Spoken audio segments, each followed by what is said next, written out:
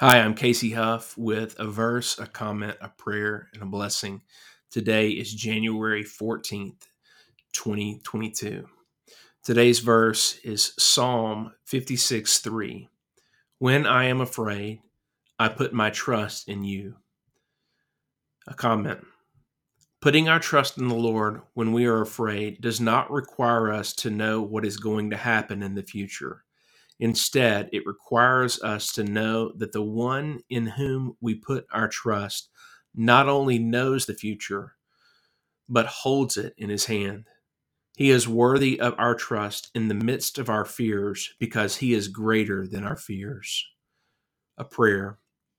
Your word, O Lord, tells us that you will not crush the bruised reed, nor will you snuff out the smoldering wick.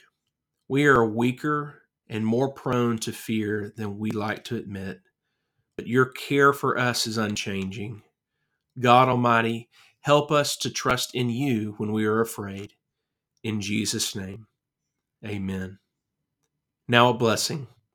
Now Yahweh, maker of heaven and earth, the keeper of Israel, your keeper, go before you in your darkness, stand beside you in your fears, and hold you up in your sorrows until Jesus comes. Amen.